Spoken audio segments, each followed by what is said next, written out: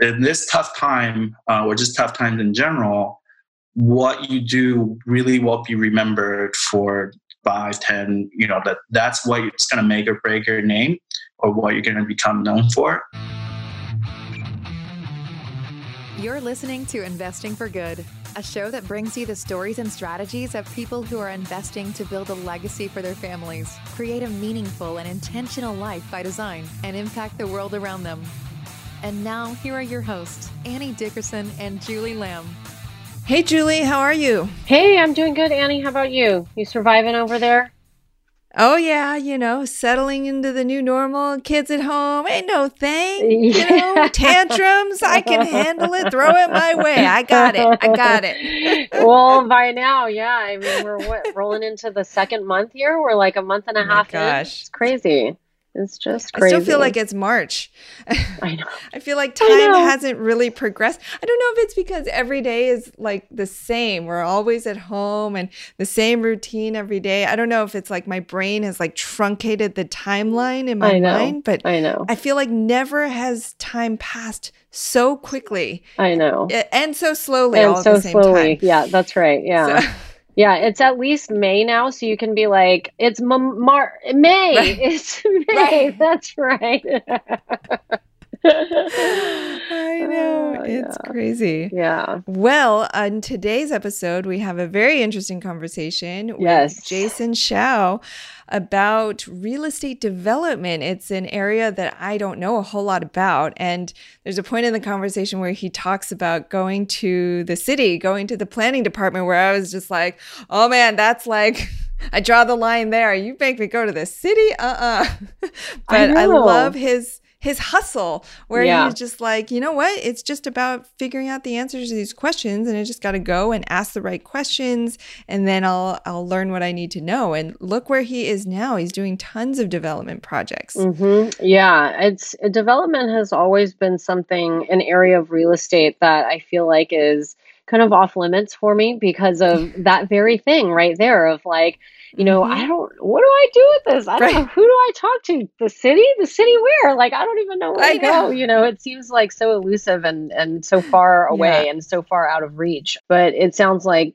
from, his experience that he's really narrowed down a strategy and a plan to, get things taken care of and get it done quickly. One of the things that really interested me was the, potential returns that he's looking at for his investors, because it sounds like it's a little bit higher than it would otherwise be for the typical like multifamily deals that we do.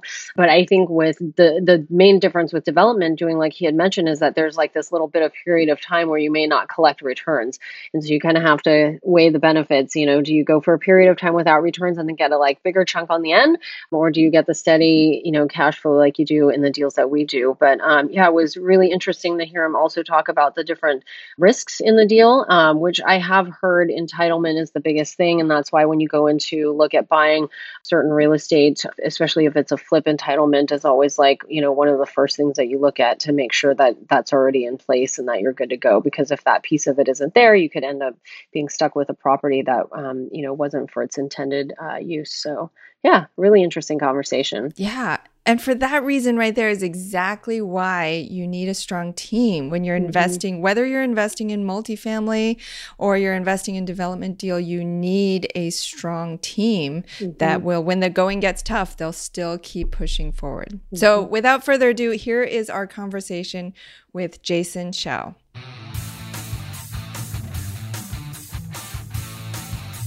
Jason, how are you? Good. How are you guys? We're great. Now, Jason, we have a lot to talk about because I know you do a lot of different things. But to start, I wanted to take us back in time for a moment when you were back in college. Well, what did you study in college? I started in accounting, and that was my parents' advice to have a safe and steady career track kind of thing. And I tried as much as I could, and I did my internship. I really enjoyed it from a managerial perspective, or what the numbers trying to tell me. But really, I knew I couldn't hack it. Even though I had an offer from PwC to go to New York, I ended up doing more of the marketing route. So interesting. Okay, so you studied accounting and then sort of veered toward marketing, but some sort of business. And while most of your peers were probably thinking about, frat parties and graduation and midterms, you did something very different. You actually started investing in real estate and bought your first property while you were still in college. Is that right? Yeah. So I wasn't one of the real cool kid or kind of awkward too, but we have a family business. Growing up, I always kind of had that exposure. And I think the summer between when I finished high school and college, I took the Dale Carnegie training course. And I think even before that, too, actually, I just wrote an article on Forbes about it where I was like, wait, how did I get into all these self-help leadership books? And it was because of the 7 Habits book by Stephen Covey. I, of course, like a lot of people, I also read Rich Dad Poor Dad that summer. And, it kind of set in motion, but I didn't actually do it until my second year because my first year I was in the dorms.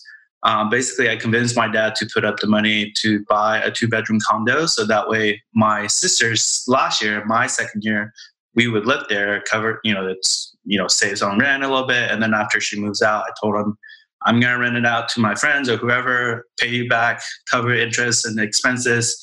And whatever left over is my beer money, basically. And what did your dad think about that? Was he like, had he done real estate? Had he invested in real estate before? Nothing spectacular. Like, we grew up in Taiwan. So, I think the financial markets are not as mature, but they've done some stuff. They're not strangers to it. And so I think in general, to my parents' credit, they do try to encourage and foster these kind of behaviors. I mean, my mom didn't want me to go into business at all. She just thought we got super lucky with our business. It just it's kind of the typical Asian parents, like go be a lawyer, doctor, or engineer kind of thing. So, what kind of business is it that your family has? If you ever had a flat tire, you know what Fix-A-Flat is. Those aerosol canister, the top cap. That's my dad and my patent. I was about 16 or 17 when we came up with that. So we supplied just the caps to people. And basically, growing up, like after school, I go to the factory, I do my homework. And after I'm done, I help out wherever I can. And obviously, as I got older, taller, stronger, like my involvement becomes more and more involved kind of thing. So That's so fascinating. So, okay. So when I think about when I was growing up, right? When I was growing up, my parents both worked full-time jobs. So I would come home and then I'd do my homework. I'd practice piano. And then my parents would come home and then we'd eat dinner. We'd go to bed. It was pretty, they would tell me about their jobs or whatnot. But to actually go to the factory and see your family business, what was that like as a kid? As a kid, you probably didn't think much of it. I mean, it was just, that's what was normal to us, right? About, and obviously, child labor laws in Taiwan is a story. So, I mean, I didn't mind it. It was fine. I was so somewhat mechanically inclined, or I'm always kind of curious about how things work.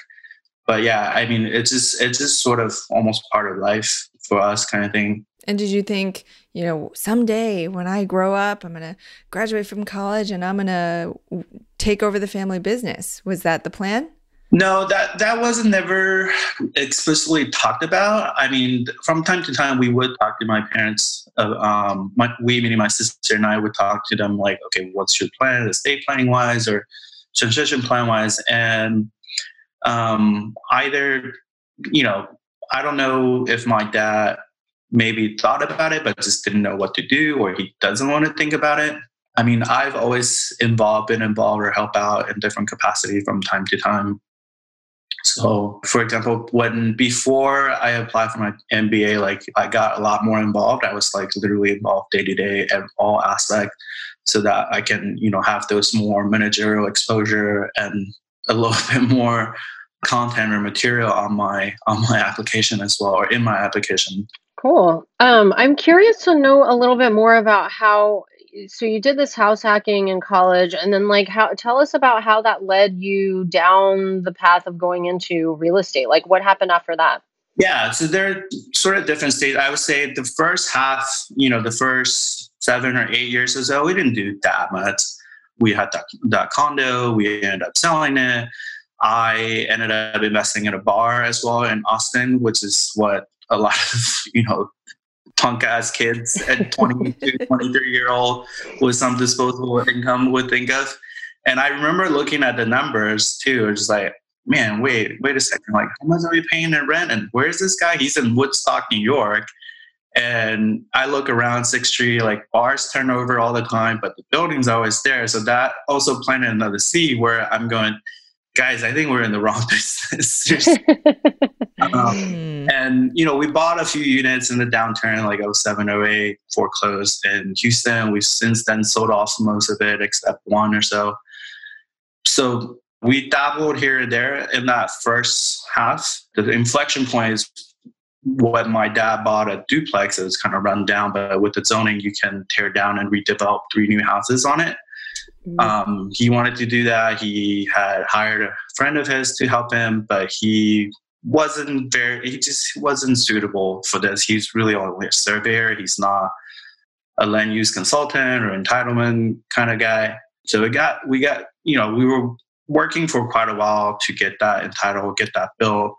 And coincidentally, my tech job wasn't really going that well. Like, the company was just constantly reorganizing.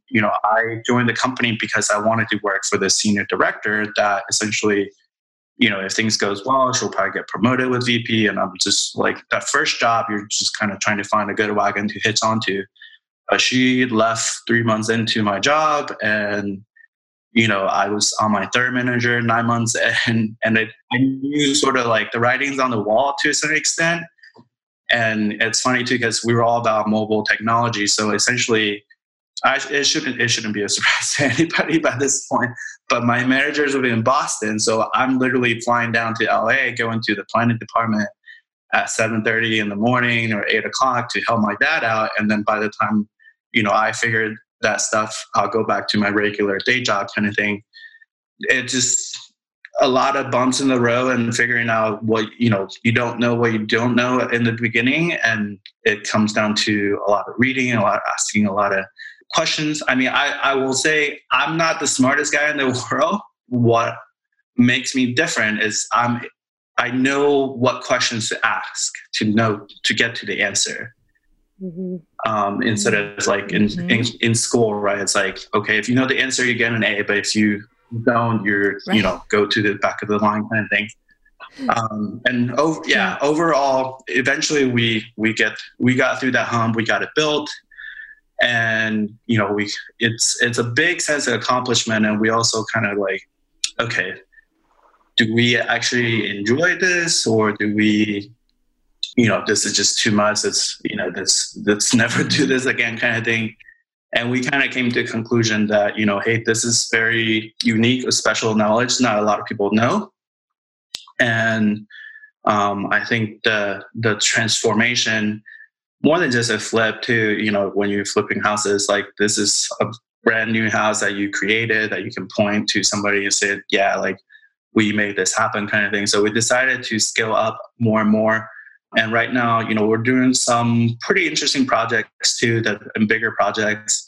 But in general, it's the same play that we're looking for lots that are zoned appropriately for, say, 3, 4, 5, 6 houses, depending on the area. Sometimes they might be more of a multifamily hold and play. And I would say for the last 2 years or so, that's been in the back of our minds to have that option that if the market turns, that we'll just hold on to them and rent them out and, hold for a shinier day kind of thing.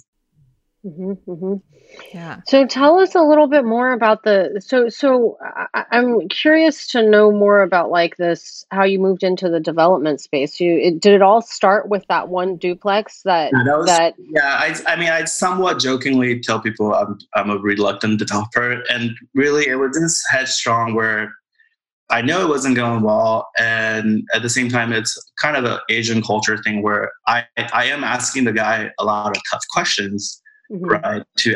one, I just wanted to understand what's going on. And two is like, I want you to admit to me that you screwed up. And my dad was like, no, don't like, about the whole saving face thing. Like, don't ask him all these questions. And essentially I was like, well, I'm not willing to let you lose money on this either. So like, we got to do something. We got to figure it out.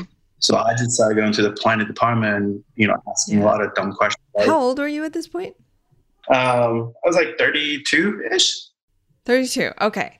So 32, I mean, most people are like pretty intimidated by, I know I am when I think about going to the city or going to the planning department. Like what? But ask her to raise like millions of dollars and she's like, no problem. Oh, yeah. No problem. But go to the city. I'm like, where do I go? Which room? Who do I talk to? And then when you had to do that, you went to the planning department, you were working a full-time job, but you were going to the planning department to try to get these answers for your dad.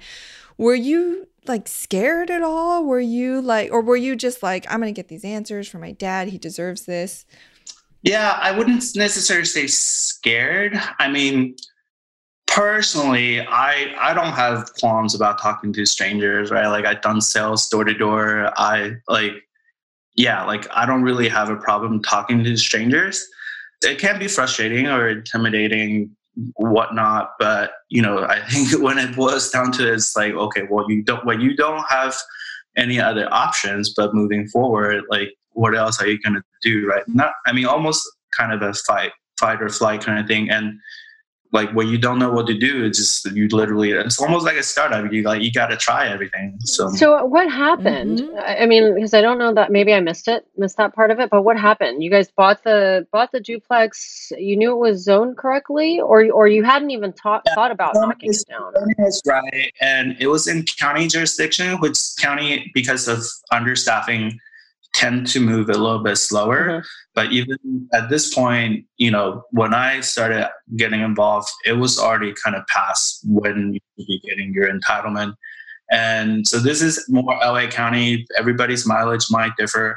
I would say LA County, if you 2 years to get your entitlement ready to build, that's a pretty fair ballpark. So we were already there and past it. So I started asking questions. And again, like that 2-year mark, that's from talking to a lot of other developers, contractors, or people that have done this. So it took another, 6 or 8 months or so before we were able to clear all the questions, all the checklists off that the planning department has for us to actually. And I mean, it's literally the first thing is like, okay, who should I talk to? And then they're like, oh, you should go talk to the public works department on Baldwin Avenue over there. So I went at 10 o'clock or so in the morning, and there was like a bunch of people in there. And I go, okay, well, what time do you guys open? Oh, 8? Okay, well, I'll come back tomorrow at 8. And I get there at 8, and there's already line out of the door. It's like, okay, son of a gun. Like, okay, I'll come back at 7:30 tomorrow. And feel free to ask any like specific things you want to know. I mean, I don't know how deep. Yeah. So what was the intention when you guys bought the property? What was the intention to do with it? We were intending to buy it, build it, and sell it. Okay, so the redevelopment was always what you had planned to do. It wasn't like you bought it as like you were going to buy the duplex, buy and hold, and then there was no plan to redevelopment. That was always develop it. It was always something you guys wanted to do. Okay, cool. And then was that the introduction into getting into what you do now on the development side? Yeah. So, I mean, every city might have its own nuances or procedures to follow, but again, once you've gone through it, like the major milestone or major checkpoints, you kind of know that, okay, well, the first thing is you got to meet with planning, and then after planning signs off, you got to go to the building department, and then they'll look at your plans and materials and all that other stuff. Then once you clear that, then you can start breaking ground. And I've been a GC actually build things. And when you have, well, technically you don't have to finish building it. We like to, once we have the entitlement or foundation is poor, we try to pre-sell it if we can. So that way we already have a buyer or have that market feedback to know kind of what price point we might come out at. But obviously every state has a lot of nuances or steps involved as well. But in general, that's kind of what's involved. How does somebody identify a development opportunity? For like somebody like me or a regular person? I mean, just even for you, like if you were, when you're going out there and you're looking for an opportunity, where do you go? I mean, do you go to the MLS? I have no idea. I know nothing about development and how it works. I mean, the way we buy stuff is, you go to a broker, you get the deal, and you get it under contract. Property's already there. But imagine with development, like you have to. I've heard this at conferences. Like it has something to do with like going to, like looking up like zoning of properties, and then like is that where you start? Is like looking at like different areas that you want to focus on, and then going to the planning department looking at the zoning? Or if one wanted to get into development, how would they go about that? Yeah, so there are multiple sources. If say you, Julie, or Annie wants to build their dream home, like you can just go to the MLS and, you're trying to basically find lots that are, houses that are super tiny, or, they're tear down candidates, so to speak. Okay. And direct mailers too, if you want. Sometimes I'll essentially manually export out what's recorded for the footage for the house and the square footage of the lot. And if it's like a really low ratio, and obviously I'm kind of cherry picking certain zoning or certain parts of town that already knew is conducive to this. So say like, I know it's zoned for 3-story townhouse, and this was, for example, there's a lot in Sunnyvale I literally was eyeing because it was like 0.75 acres or so, and like 3 tiny houses on it. So that ratio that I was talking about, I knew already that like, hey, there's a lot of infill opportunity for this kind of thing. And I've sent letters to this owner, and then turned out like somebody in my office played softball with one of the sons, and the parents passed away. So he was getting ready to sell it, and it wasn't even on the market. Like his transaction coordinator mentioned, oh, hey, Steve has a listing that might be a good fit for you. And I was like, what's the address? And she wrote it down on a Post-it. I looked at it. I was like, nope, I already know this. I already know this one. I already talked to her. I'm ready to submit an offer right now. That's crazy. So basically you're looking across these different parcels of, well, not land, but like these different properties. And you're looking to see, if I understand correctly, you're looking to see how much land there is in that parcel. And then you're looking to see what's already built on it, and then what's allowed to be built on it. And then you're seeing if there's a big difference between what's currently on it and what's allowed to be built on it. If there's a big difference there, then you can go in and then maybe tear down or build additional buildings to get to that limit. Is that right? Yeah, and it doesn't have to be there's something on it. I think just because California and land is scarce, like chances are there's something on it already. So development, I know it's kind of a foreign thing for a lot of people because they haven't done it, but I think the thought process is not that different, right? It's pretty much the same thing when you guys first underwrote a multifamily project. It's when it really boils down to it, it's a math problem. And the only difference is in real life, they don't give you the numbers like in classroom. In classroom, they already tell you like, this plus X, equals whatever, solve for X kind of thing. So essentially we're just doing a math on, okay, where do we think, it's not that different from a flip either. Like, okay, where do we think we're going to exit out at? Where do we think our construction costs, our soft costs, design permit and all that is going to be, plus the land value, the purchase price for the land that we're adding onto it. And what does that delta come out to? Is it something that fits our criteria, or is there enough sort of meat on the bone that if the market turns or if construction cost goes up, are we still okay? So a lot of times, I'll even do a sensitivity analysis just to see how out of whack, we can get before we're in the red, which is, again, similar to multifamily, right? But you're probably looking at your rent per square foot versus your cap rate, exit cap rate, and to see like, okay, is this reasonable kind of thing? Yeah, well, that's such a great way to put it, that in school they give you all the numbers, and in real life you kind of got to go and ferret them out yourself and make assumptions at some points. But with all those unknowns, Are there a lot of risks when you go into a development deal? I mean, what are the biggest risks that you consider, and then how do you mitigate those risks? Yeah, so there's more risks in the sense that there's more steps involved than a value add multifamily, right? Like multifamily, assuming if you have rent control, that adds sort of the tenant relocation risk or that variable to it. But for development, essentially the biggest risks are your entitlement risk. Like, is the city going to allow you to build what you want to build? And sometimes this is very low because it's a by right. Like, if you're just building a single family home and everything's to code, like, you don't have to go to a hearing or anything like that. Like, it's just involving the time to designing it and getting through the planning and building department, and here you go. And depending on the city and what size project, sometimes you're required a hearing, and that can be a total crapshoot. Like, sometimes even though you're designing per what the zoning code is, and the neighborhood are just very, I get it. Like, change is hard for a lot of people, and the whole not in my backyard movement, or people that just resistant to change, they come out with their pitchforks or, just protesting. They don't want you to build, even though, by law, you can build what you want to build. Yeah. Have you ever been involved in something like that?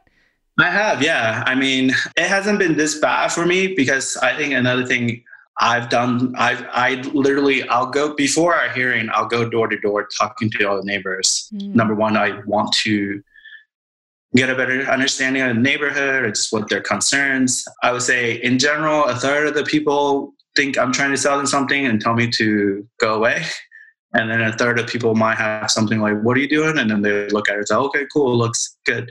And then a third would have some stronger opinions. And that's when I can, I'm sitting down literally in their home just to show them hey, yes, yeah, I understand you about the parking or height or noise, and this is what we're doing to address them. So most of the time, because when you do these projects or these hearings, if you don't do this, the only people that are going to come out are the negative people that have negative things to say. They're 100% within their right to do this. It's just that it's politics, right? And unfortunately, in politics, a lot of times it comes down to who makes the bigger noise. So I think this is something that we differentiate ourselves on, and we invest in time not just to get to know our neighbors too. And I think it has there's always going to be something. I think the main thing is to show that you're listening, you're empathetic, and we do everything we can. This is, at this point, we understand it's basically some of the main things that's going to come up over and over again, kind of thing, and we do everything we can to control that and to mitigate that. But there are people that I have friends that they had a project in Culver City, and it's a big project, and they went out and basically some little sweet old lady was just saying, you guys are the devil, and I hate what you're doing, blah blah blah, and you are the greatest liar in the world. Those are a little tough, but I think in general, we are trying to do a good thing for the community. We always take into consideration the place and the context of what we're proposing versus all the surroundings, and I do think it shows through to the public and to the city staff as well. So I'm curious, can you tell us a little bit about the returns to what do returns look like for investors, and then also what do returns look like for you on the active side? Can you give us a little bit of insight onto both of those? Yeah, so we haven't raised that much outside capital. So I'll do a quick simplified way of how we think about some of this stuff before. I'll go back to some more concrete sort of IRR numbers kind of thing. In general, because of these risks or time involved that we're doing, right? So say we're doing, I don't know, an 8-unit apartment. Essentially, say if the market cap rate is 5%, we want to be compensated for the effort that we're putting in, the risk we're taking on. So we won't do it if our return on cost, or basically all the costs involved, and the return is 1% over the market cap rate. So if all these costs, you add up all these costs and the rent and expenses, if it's not performing on at least a 6%, we probably won't do it. But however, if it's really good and, a lot of things worked out in our favor, and it's actually performing at 2% over the cap rate, market cap rates, or it's like 7% in this instance, this means this is great. Like, we're getting a huge premium on this. We will probably just keep this, but everything in between, chances are we will sell them and turn the capital over. And in terms of the IRR, what that translates out to, it shifts over the years. Some people are willing to keep working in projects, but with lower returns. If you want to say on just a pure return on perspective, like the equation is talking about, I would like to have like a 30% margin on it. Some people, I know they'll do 20 or even lower. But really what that translates to, it's usually, I don't really like to do anything that's not a 3x equity multiple, or 20, like ideally like right now, maybe in the 18 to 20% IRR, if you factor into the time aspect of it. So a little bit better or higher than say, some of these 14, 16% IRR for multifamily kind of thing. We'll get back to our conversation with Jason in just a minute. Have you been thinking about investing in real estate but aren't sure you have the time or the desire to manage the investment? Perhaps you're afraid, like we were, that you'll make the mistake of choosing the wrong market or the wrong team and lose your entire investment. Well, that's exactly why we created the Good Egg Investor Club. We do the work of identifying solid real estate investment opportunities in the best markets around the country and then partner with you to acquire these investments, and then we'll all share in the returns. We'll identify the growing markets, strong, experienced teams, and the solid deals. We do all the heavy lifting of managing the tenants and the renovations, and as a passive partner, you get to enjoy all the benefits of investing in real estate: monthly cash flow, long-term appreciation, and the ongoing tax benefits. When we first discovered passive investing through real estate syndications, we realized it fit perfectly into our busy lives. We could put our money to work for our families, work less, and get more time back in our days so that we could focus on what matters most and discover our true passion and purpose in life. We've now helped hundreds of people invest passively in real estate syndications and are seeing the positive impact it's had on their lives. We invite you to partner with us by joining the Good Egg Investor Club today so you can start putting your money to work for you and get more time back in your day, because we know that when people have more time in their days, they can do the true work they were intended to do, and the world will be a better place. To sign up for the Good Egg Investor Club, go to goodegginvestments.com/invest and we'll take it from there. That's goodegginvestments.com/invest. And now, back to our chat with Jason Shao. There's a period of time with development deals where you don't make any money, right, as an investor, right? Because it's like you're going through the entitlement process or doing the build out, or like, how does that work out?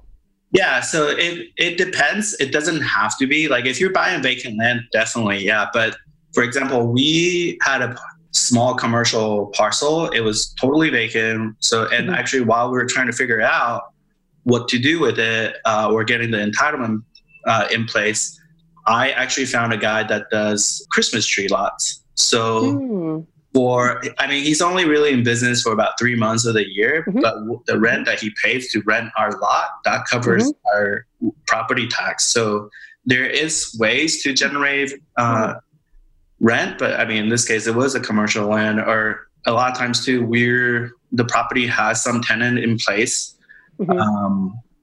That essentially you're getting pretty low rent for it, but depending on where you are, sometimes you have to worry about relocation later, those kind of things. Or our QOZ project right now, it's a commercial tenant, their adult vocation program. And, we're getting maybe like $6,000-$7,000 rent on it. But, when it gets closer to breaking ground, then, we'll work with them on relocating them or some kind of buyout of their lease.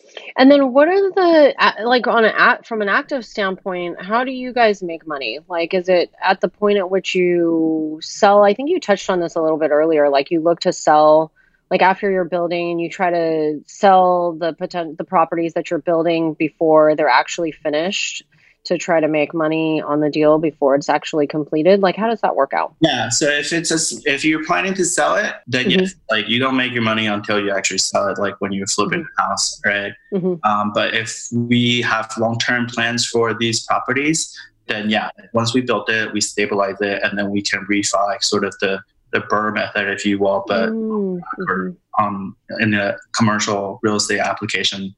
And what kind of properties are you guys like building right now? Like developing? I mean, we're still on a smaller scale. We're not doing these, high rises or anything like that. So we like land or parcels are zoned for. Usually they end up being like 3, 4, 5, 6 houses, something like that, or small multis. Our biggest project right now is a 16 home next to our food hall project, which is a little bit more creative, or it was kind of not the first motion we considered, but we also have a 63 unit QOZ qualified opportunity zone project that we're working on. That's, a bit of a leap for us as well, but it was one of our goals for 2019, and we worked really hard finding these deals. So yeah, we've been kind of just, growing, and occasionally we'll take a step up or a leap up kind of thing. What's been the best deal that you've done so far? Best deal. Well, hopefully the food hall one. Tell everyone what a food hall is. The food hall, if you've been to, say, the Ferry Terminal building in San Francisco, or there's a couple in East Bay, like the, what's it called, Swan Market or Emeryville Public Market. I think the bigger national well-known ones are like Chelsea Market and Ponce City Market in Atlanta. Chelsea's in Chelsea, well, in New York. It's essentially a space that has multiple food concepts that, people can come in, have different options, and it's a welcoming place to hang out, grab a bite to eat, and stay however long you like, kind of thing. So probably the last 3 years or so, or 4 years, it kind of started picking up a lot of more steam. You start seeing more and more of them coming online in different cities, different neighborhoods. So is the food hall done at this point, or where are you in that project? Wow, we're about a month away, I would say.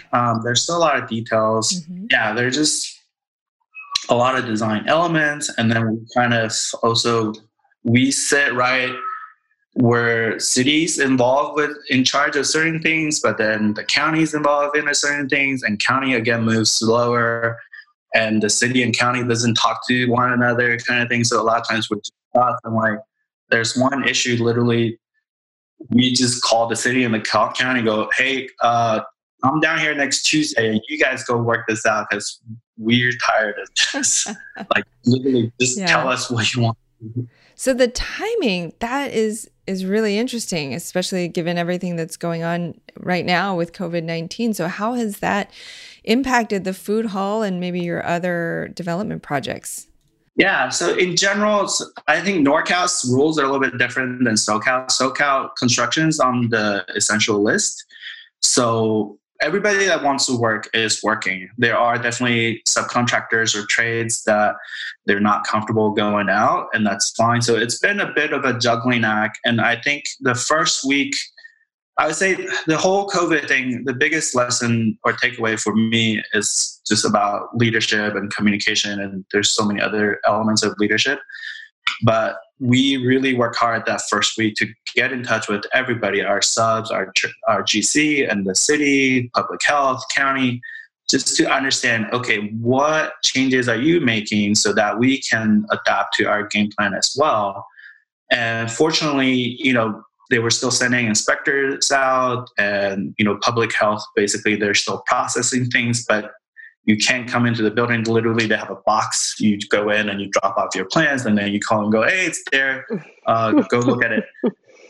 I know NorCal is not as fortunate. Literally, I think NorCal is, unless your roof is falling off, we're not sending anybody out for anything. And, a lot of communications with our tenants. These are all mainly food and beverage businesses. And a lot of people, I think they'll probably feel better now, but initially, there are a lot of people, they're not sure how they're going to get through it. They closed their stores and they told their staff to go home kind of thing. But, I think it was Mark Cuban that said something to this regard, where in this tough time, or just tough times in general, what you do really will be remembered for 5, 10, that's what it's going to make or break your name, or what you're going to become known for. Wells Fargo, you have terrible technology or whatever. So for us, we really, from the get-go, because we've been small business owners, we've been on the operating side, we wanted to be a champion for them. And, this whole food hall thing is really, we're helping spread all these CapEx that normally you have to spend on the build out of your space, the permitting and all that, into more of the OpEx, almost like an AWS or cloud computing kind of thing. And we wanted to make it as turnkey for them as possible. And knowing that they're going through tough time, we were doing everything we can to help them get the PPP loans and all the SBA stuff. And fortunately too for them, we weren't finished yet, and there's no money out of their pocket to build out these spaces, and they weren't having to eat the cost to keep their staff, those kind of things.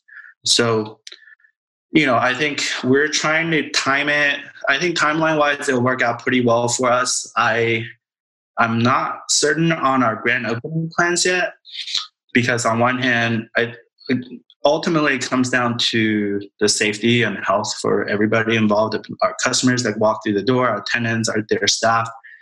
I think we'll probably be able to open in about a month, but we'll just kind of extend that soft opening phase.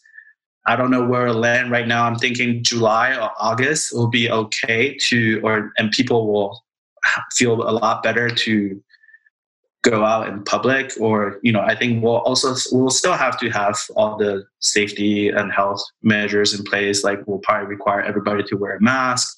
We'll probably be really strict about cleaning with our janitorial staff, those kind of things. But if things change, obviously we will have to keep postponing the grand opening, and hopefully not till not all the way to 2021, because that's also not very good for business for our tenants. But yeah, I think sometimes in the back of my head, I have this image of a headline out there somewhere that 10,000 people got sick because they came to our grand opening party.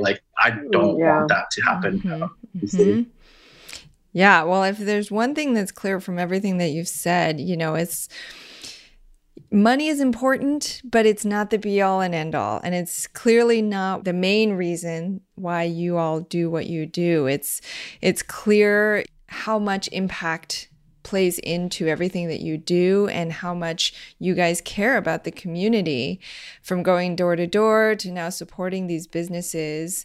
It's clear that you're really all about community impact and helping to make a difference. So looking forward, now that you have all this development experience under your belt, if you were to look forward, do you think you'll continue doing the types of projects you're doing now, with these smaller development projects, mid-sized development projects, or do you have plans to go bigger?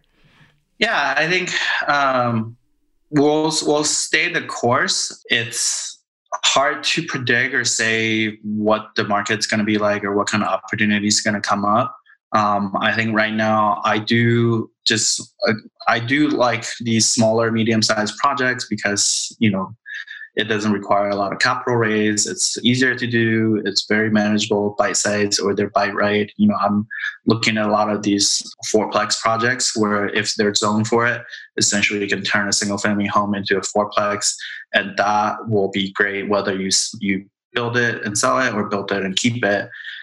Overall, I think as we learn more, develop ourselves, and get to know other developers, there'll be more and more co-developing opportunities where we can take on bigger projects. And I think as we go to, people see our track records, and they're more likely to invest with us.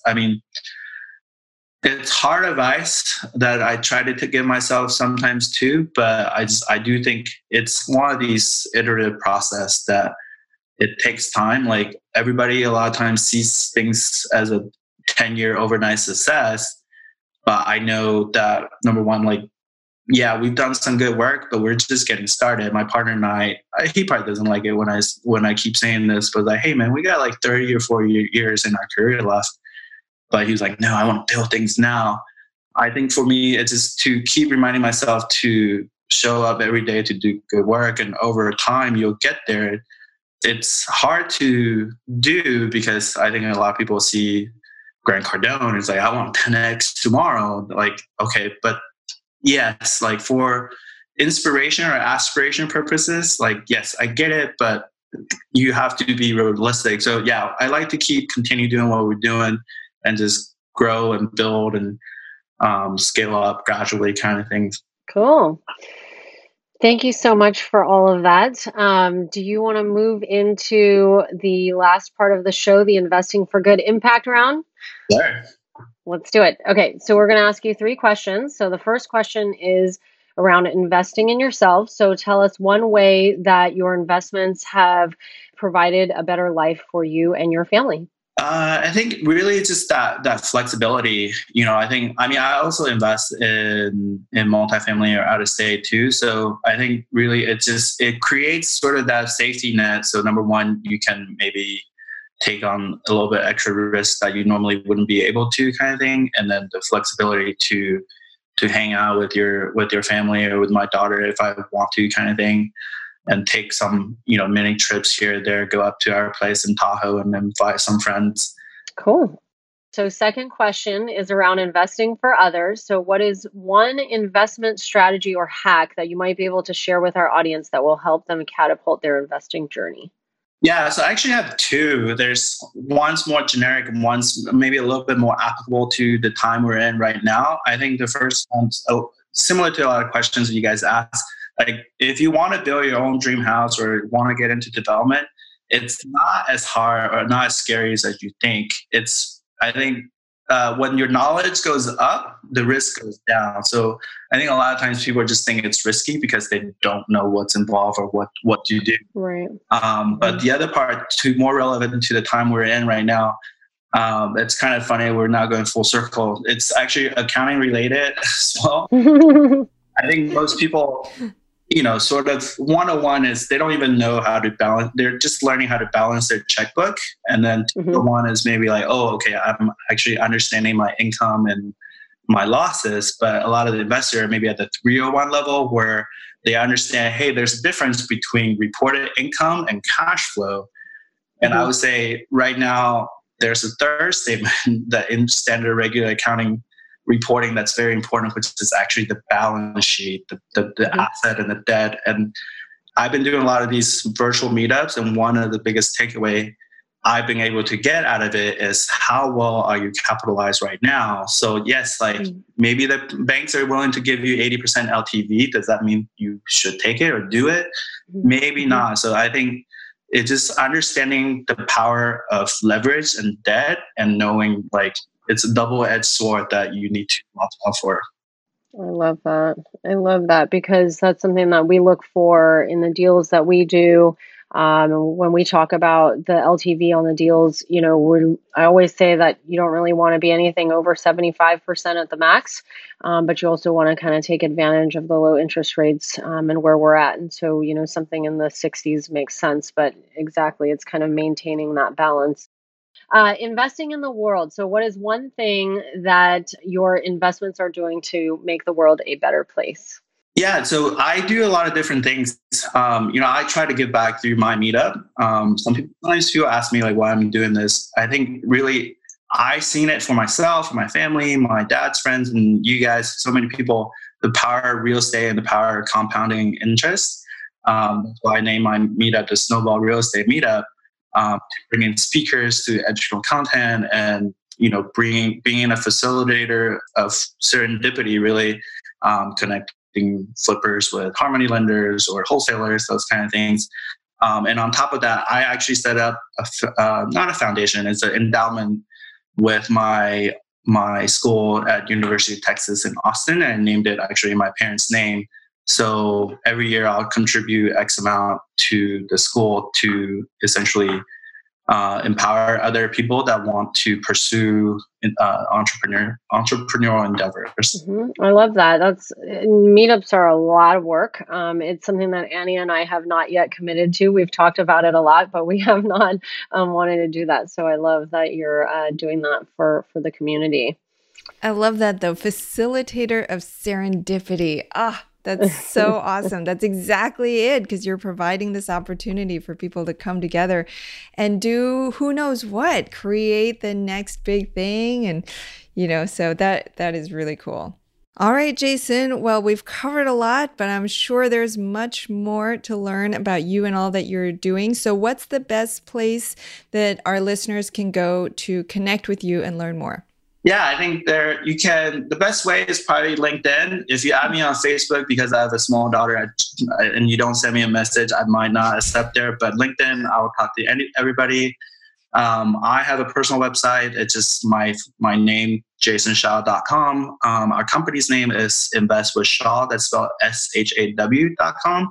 You can check out my Instagram on what I've been up to, or some little wisdom or nuggets that I posted. And that's at Jason_shovel-ready. That's alluding to a potential podcast that has coming out called Shovel Ready. So Shovel Ready, I love it. Well, Jason Shao, real estate developer, investor, and realtor. Thank you so much for being here with us today, Jason. Thank you, guys. Stay safe. Wash your hands. Love it. You've been listening to Investing for Good, the #1 podcast for people like you who are investing to build a legacy for their families, create a meaningful and intentional life by design, and impact the world around them. For more resources, check out goodegginvestments.com/podcast. And be sure to join the Investing for Good Facebook community. And don't forget to subscribe and give us a 5-star review so we can continue to bring you amazing new conversations every week. Until next time, keep investing for good.